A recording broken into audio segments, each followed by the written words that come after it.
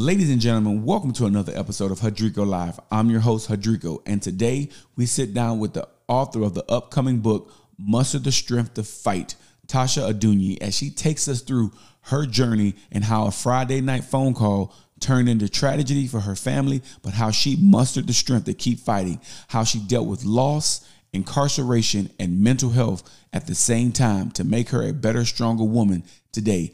Want to learn more about it? Don't worry, I got you, because Hadrico Live starts right now.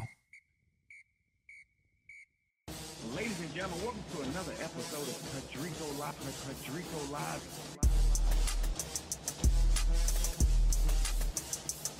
Hadrico Live. Hadrico Live. Hadrico Live.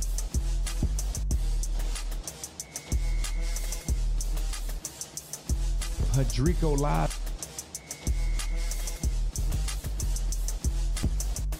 Ladies and gentlemen, welcome to another episode of Hadrico Live.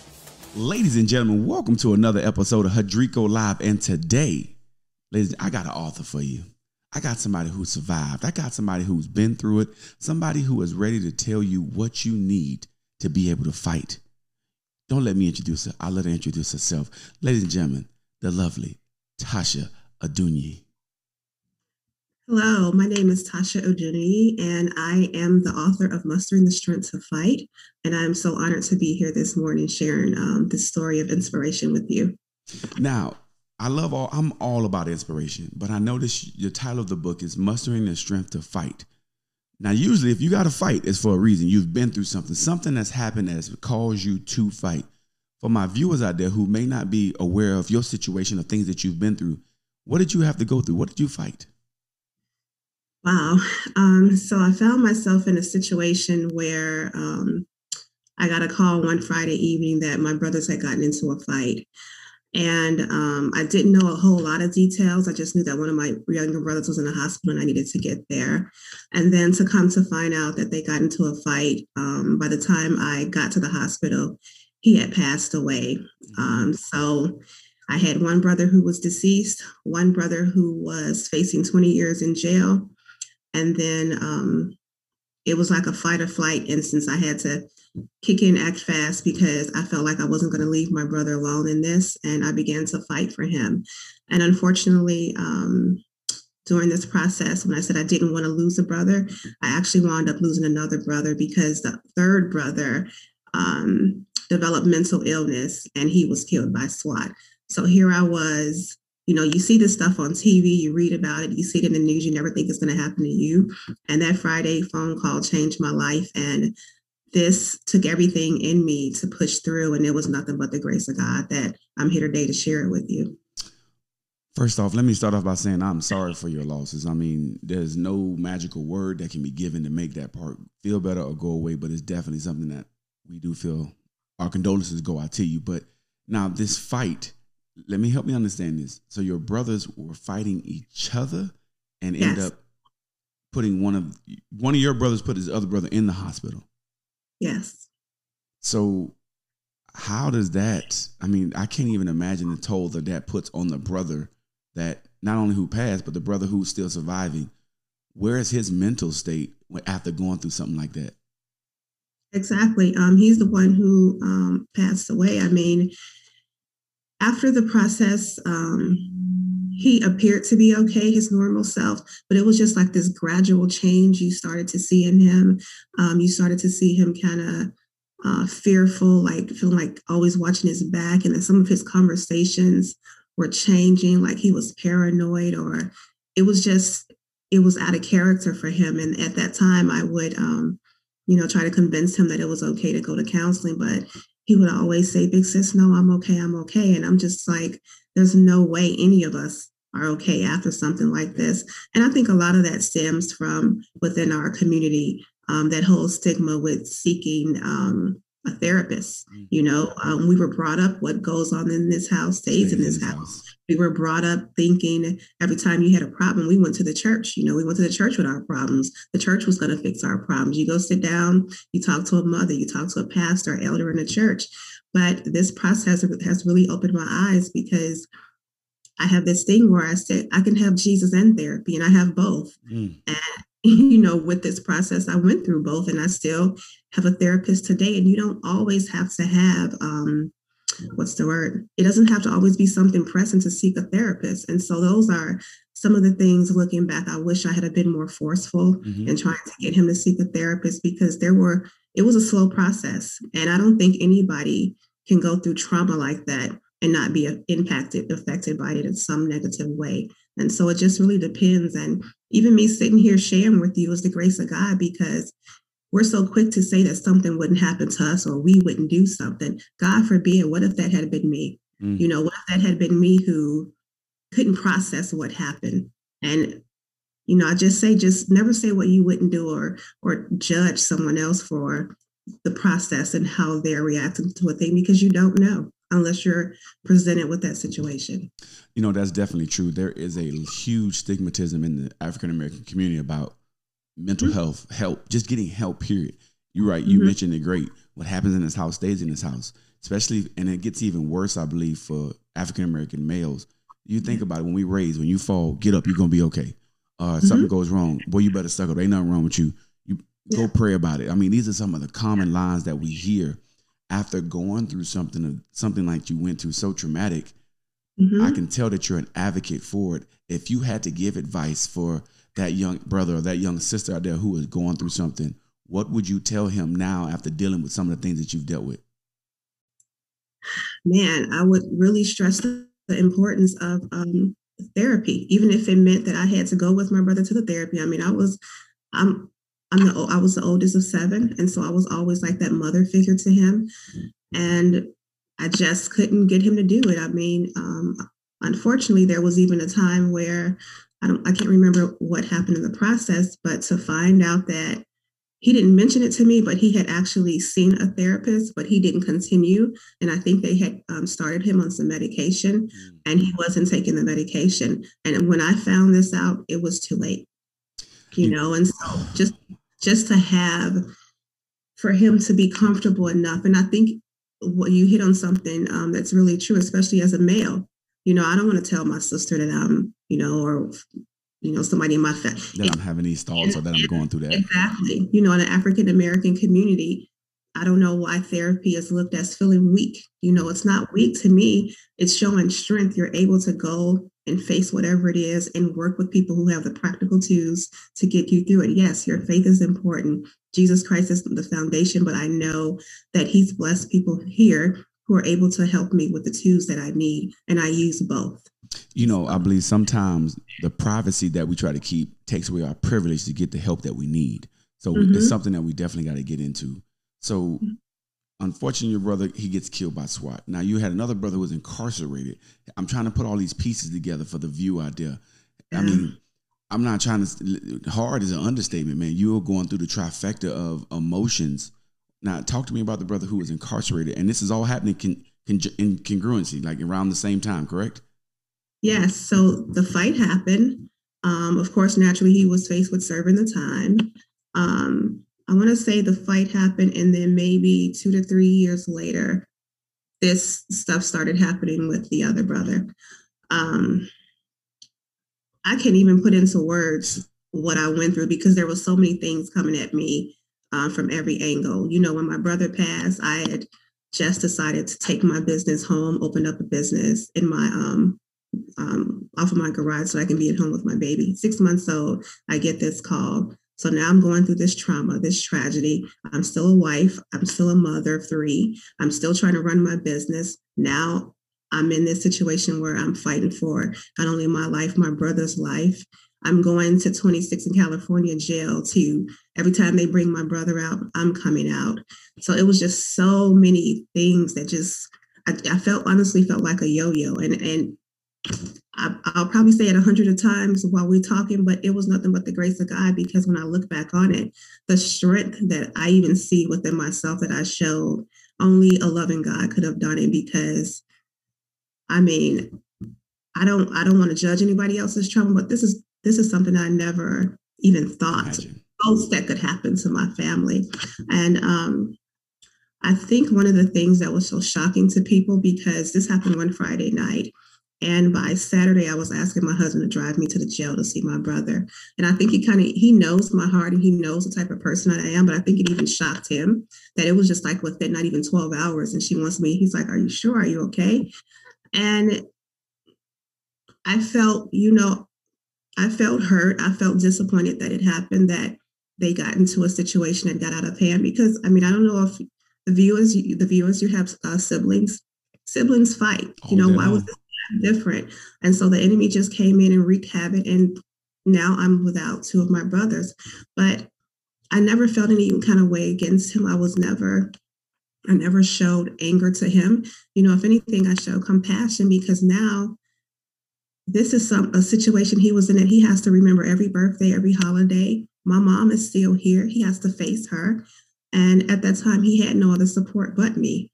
And so, I'm just going to go there. We, as Christians, we're taught to have love and compassion and forgiveness. And how can we show up every day and Sunday at church, saying we love God, and then I'm going to now let my brother fight and be alone in this situation, and I just couldn't do it. First off, the level of forgiveness that you're at, or that you displayed, is truly on a different level. Because when you go through something, we always get hurt, and when most people get hurt, they hold in and they lash. They don't want to give out to anybody else. But you not only gave out support, you gave out love, you gave out a sister, you gave out a rock. Because I'm pretty sure not everybody in your family was as understanding as you were. Not everybody in your family was as willing to say, hey, I'm still going to be here for you. Not everybody in your family probably wanted to consider him still to be family. So I can only imagine the toughness and the strain that put on you. Now, let me flip it to another place.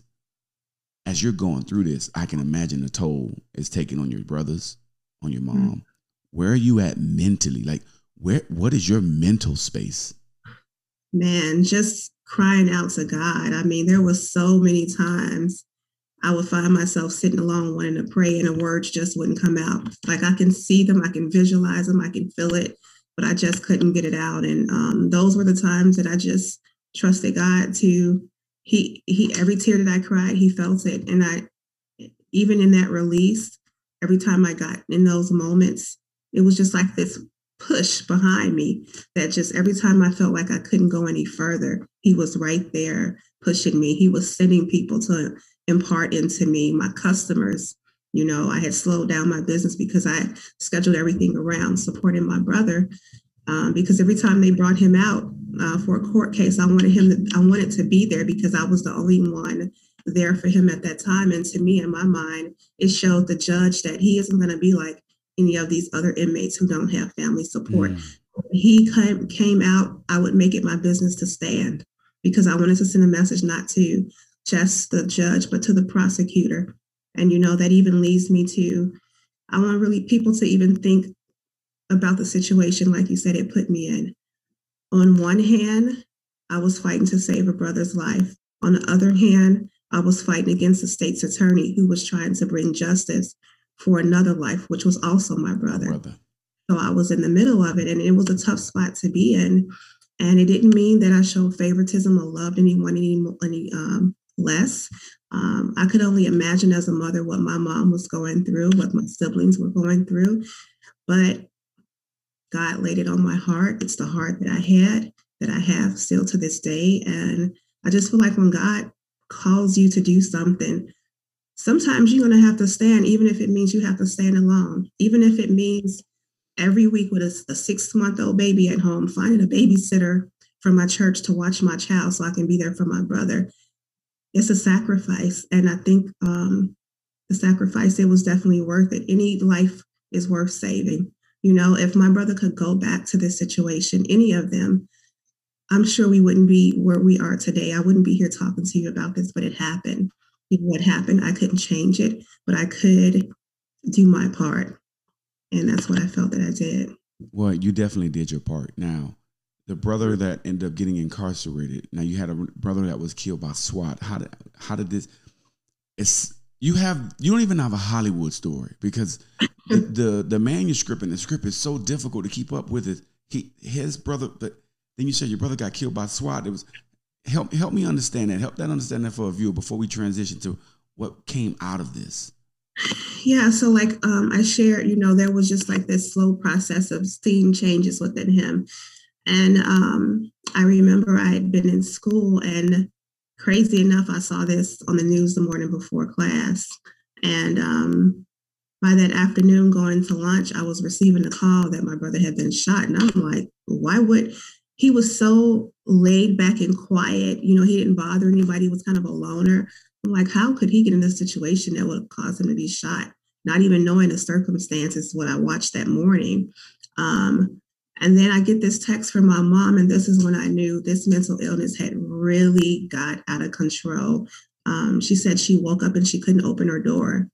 And when her boyfriend had opened the door, he had found a string tied from her door to another part of the house where they couldn't get out, and the eyes on the stove, they were not burning, but it was gas. And I was just like, that whole overall picture to me was like, this was even worse than any of us could have even imagined. Like, he really, really needed to seek help. And it was beyond what he thought that he could do alone, not taking the medication, not regularly seeing a therapist or even sharing it with us so that I can support him in that as well, just as much as I would have fought for him, supporting him in that just as hard as I fought for my brother who was incarcerated. And so here I was losing two brothers. Now, you took all this pain, all this turmoil, all these unforeseen situations, because I can't even write, like I mentioned, I can't even write a script to match your story. But that didn't stop you. Your resiliency was deeper than most can even imagine. You took all this pain and you put it into a book, Mustering the Strength to Fight, because you definitely had to muster some strength. Tell me about this book and where this book takes us as a reader for somebody who may be going through a similar situation or just a situation where they need their own strength to be able to fight. Well, just as I've shared, it took time getting to this place. I had to go through a process of being healed enough to be able to start to sit down and write this book, and even further, being able to sit here today to share with you. The book was therapeutic for me. When you read this book, I wanted you to not only feel and know what I had gone through. Your situation may not be my situation. Everybody's story is different. But when you read this book, everybody probably knows somebody who's dealt with mental illness, somebody who has been incarcerated, who's needed to go through prison reform, who's had to forgive a family member, who's yet to forgive a family member. Compassion, love, and just standing to fight for something bigger than yourself. We all resonate with that. Even if my story, you can't even imagine your family going through something like this. We resonate with something in here. And so I wanted to share my process with you. I wanted to share the experience so that you know that I never stopped pushing at my faith, that my faith in God is what held me. And then I wanted to really dig deep into mental illness and touching on the stigma, how the trauma affects different parts of your body is in the book. And then at the end of the book, I really pour out my heart. And there's a part in the book where I pray specifically to that person who needs that healing, who needs to start to do the inner work to heal, to fight for themselves and to fight for their family. So I think it's packed with a lot of, there's the experience, there's a story, but there's also the lessons. When you read the book, okay, what are the lessons that I took from this? What can I use within this book to go forward? And just to let people know, you know what? When we're going through something, you never know how it's going to come out. You think you may not come out. You don't know what's at the end of this thing. But to me, God's track record is flawless. And so those are the things that I held on to. And those are the things that I want you to now take this book, personalize it. What are the stories in my life, my experiences, my trauma? And now how can I learn from this? I'm still here today. And so that to me says, as tragic as it was, God still has a purpose and a plan for my life. And me being here today talking to you is part of that purpose. Wow. To say that you are still standing, but you're not just still standing. See, I think that's what I gotta correct you, sis. You more than still standing. You are standing and helping and aiding. And this book is an aid for people who are going through a number of things. It's not just if you're suffering from mental health. It's not just if you're suffering from a family member who's incarcerated. It's if you're suffering from the art of forgiveness. And guess what? That's universal. I don't care who you are. I don't care what you go through. We all need to work on the skill set to be able to forgive. This is something that you cover in the book. You also mentioned about how it affects different parts of the body. I want to go there. Like, most people say, well, it just messes with your mental, because it just messes with your mind. How else did the stress and the turmoil and the burden and the emotional baggage, what else did it do to you physically? Even though it felt like I was walking around day to day with a big T, a cape with a big T on my back, you don't see what it's doing to you internally. I remember parts of the process where I started experiencing these bad headaches, which turned into terrible migraines. So I'm like, okay, let me put this call into the doctor, check myself out. Come to find out, she said, you know what, you're borderline high blood pressure. And I'm like, the devil is a lie. We're not having that. We're not doing this. It runs in my family on my mom's side, but it's not running with me. And I'm like, and right then and there, I'm like, you know what? No, I have to do something. I've been being everything for everybody else, that I have to start making some better decisions. I wasn't eating right, not necessarily the wrong food, just hardly eating the right food. I wasn't exercising. I had no time to exercise. I had a baby at home. I had a husband. I had 2 older children, a business, and now all of this. So trying to find Tasha time, it was nearly impossible. But I'm like, you know what? I fought this fight for my siblings. I have 3 kids at home who need a mother, and they need a mother who's healthy. And I thank God that my husband was there to support me in this, because it was just a lot to deal with, just trying to live a normal life. And also, on the other hand, showing my kids the mother that they needed to see and needed me to be. So that was an eye opener for me, because I refused to get on high blood pressure medicine. And I just started to focus on getting Tasha back together, because the bottom line is my brother was in jail, and I would still have to go see him. He still needed me, but I needed to now make it very purposeful and trying to do what I needed to do for B. I can't even imagine. Like I said, I've said it a million times, and I can't keep saying it, but it's just, when I just put the pieces together, what you have gone through, it's uncanny. But to see you still standing is not only just a representation of a strong woman, it's a strong leader, it's a strong author, it's a strong mother, it's a strong wife. That strength that you gained from this, I'm pretty sure has helped you in a number of other situations in life, and has also given you the ability to reach out and help others with helping others in mind. We talked about the community and how we view mental health.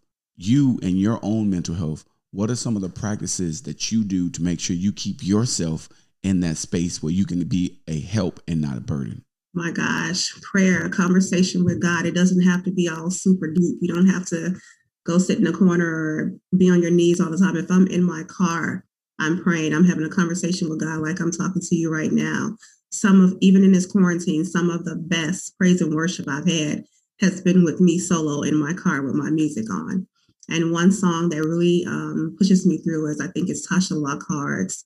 Oh, in parts of the song, it says, why me? Because we always question, why me? Of course, I've questioned, like, why was this our family? And when I'm driving one day and I listen, and she said, why not me? And because God graced me to do it. And that's my whole story right here. God graced me to do it. And so prayer, meditation, journaling, going to my therapist, even in the quarantine, not being able to sit face to face, being able to text. And we just have this great relationship, being able to call. And so I think all those things are important. Sisterhood, sisterhood has been important to me right now. Like, God knows what you need when you need it, because he sent some of the most amazing, strong women to support me and to push me in this, and who won't let me stay in my comfort zone. So, yeah. I've always said, take charge of the change before the change takes charge of you. And I believe you are truly an example of taking charge of a change for you and your entire family. And what you've done is not only just going to be present here today It's going to be present for everybody who takes the time to get this book, who takes the time to read these chapters and see what you went through that may help them through it. It doesn't have to be the exact same situation. And honestly, I don't even know if you could draw up the same situation that you went through and say, okay, I had this exact same thing. You never know. But I think you went through something that has truly made you a stronger woman, a stronger mother, a stronger wife, and a stronger friend. And that sisterhood that you talk about is something that we all need to do a better job with as a community. And stop. Somebody said something the other day. They stopped a homeless man and he said, how you doing? You know what the homeless man said? He said, I'm doing good. He says, you having a great day? He says, you know what? Today it feels good to be seen and not to be viewed. Yeah. We do a lot of viewing of people. And then sometimes we get the mindset because you said you had on a cape and the T on your chest. People view you as, oh, she's fine. She's got it. Nobody checks on the checker. And a lot of times that's the person who more likely needs to be checked on more than anybody else. You know, care about me and mean it and see me and not just view me. This leads me to where I like to lead as a final time out. Ladies and gentlemen, life is going to give you different curveballs. Life is going to throw things at your way time and time again. But you need to have a system of people. You need to have a process of planning, and you need to have purpose to get yourself back on the right track. We all go through things. And I will never sit here and tell you what you went through is not substantiated. What you went through is not grievous because it's not as crazy as somebody else's story. If it has meaning to you, it has meaning to me. But we as a community and people in general need to take away the stigmatism that is mental health and take the time to take care of your mental health. Because if you can't take care of you, there is no way you will take care of anybody else. Ma'am, Tasha, now, most of all, where can my people go and find this book and get themselves hooked up so they can muster the strength to fight? The book is available on Amazon May 24th, so you can purchase there. You can also go to my website at born2empowerher.com and purchase there as well. And I would love to invite you to follow my journey on Instagram as I go through this process to try and reach as many people as I can, empowering and impacting, and not focusing on my trauma, but focusing more so on the triumph, because that's what's going to get us through. Listen, ladies and gentlemen, I always tell y'all something. You know, Hadrico has never been the hugest reader, but certain books are ones that you must read. And this is a book that you must read because I believe it helps everybody, and no matter what spectrum or whatever level you are in life. We want to take the time to thank our guest, Tasha. Thank you so much you said you stepped outside of your comfort zone. Nah, you look pretty comfortable to me, and you helping people seems to be your comfortable space. So we want to thank you for taking the time to join us here on Hadrico Live. Thank you. I appreciate the opportunity.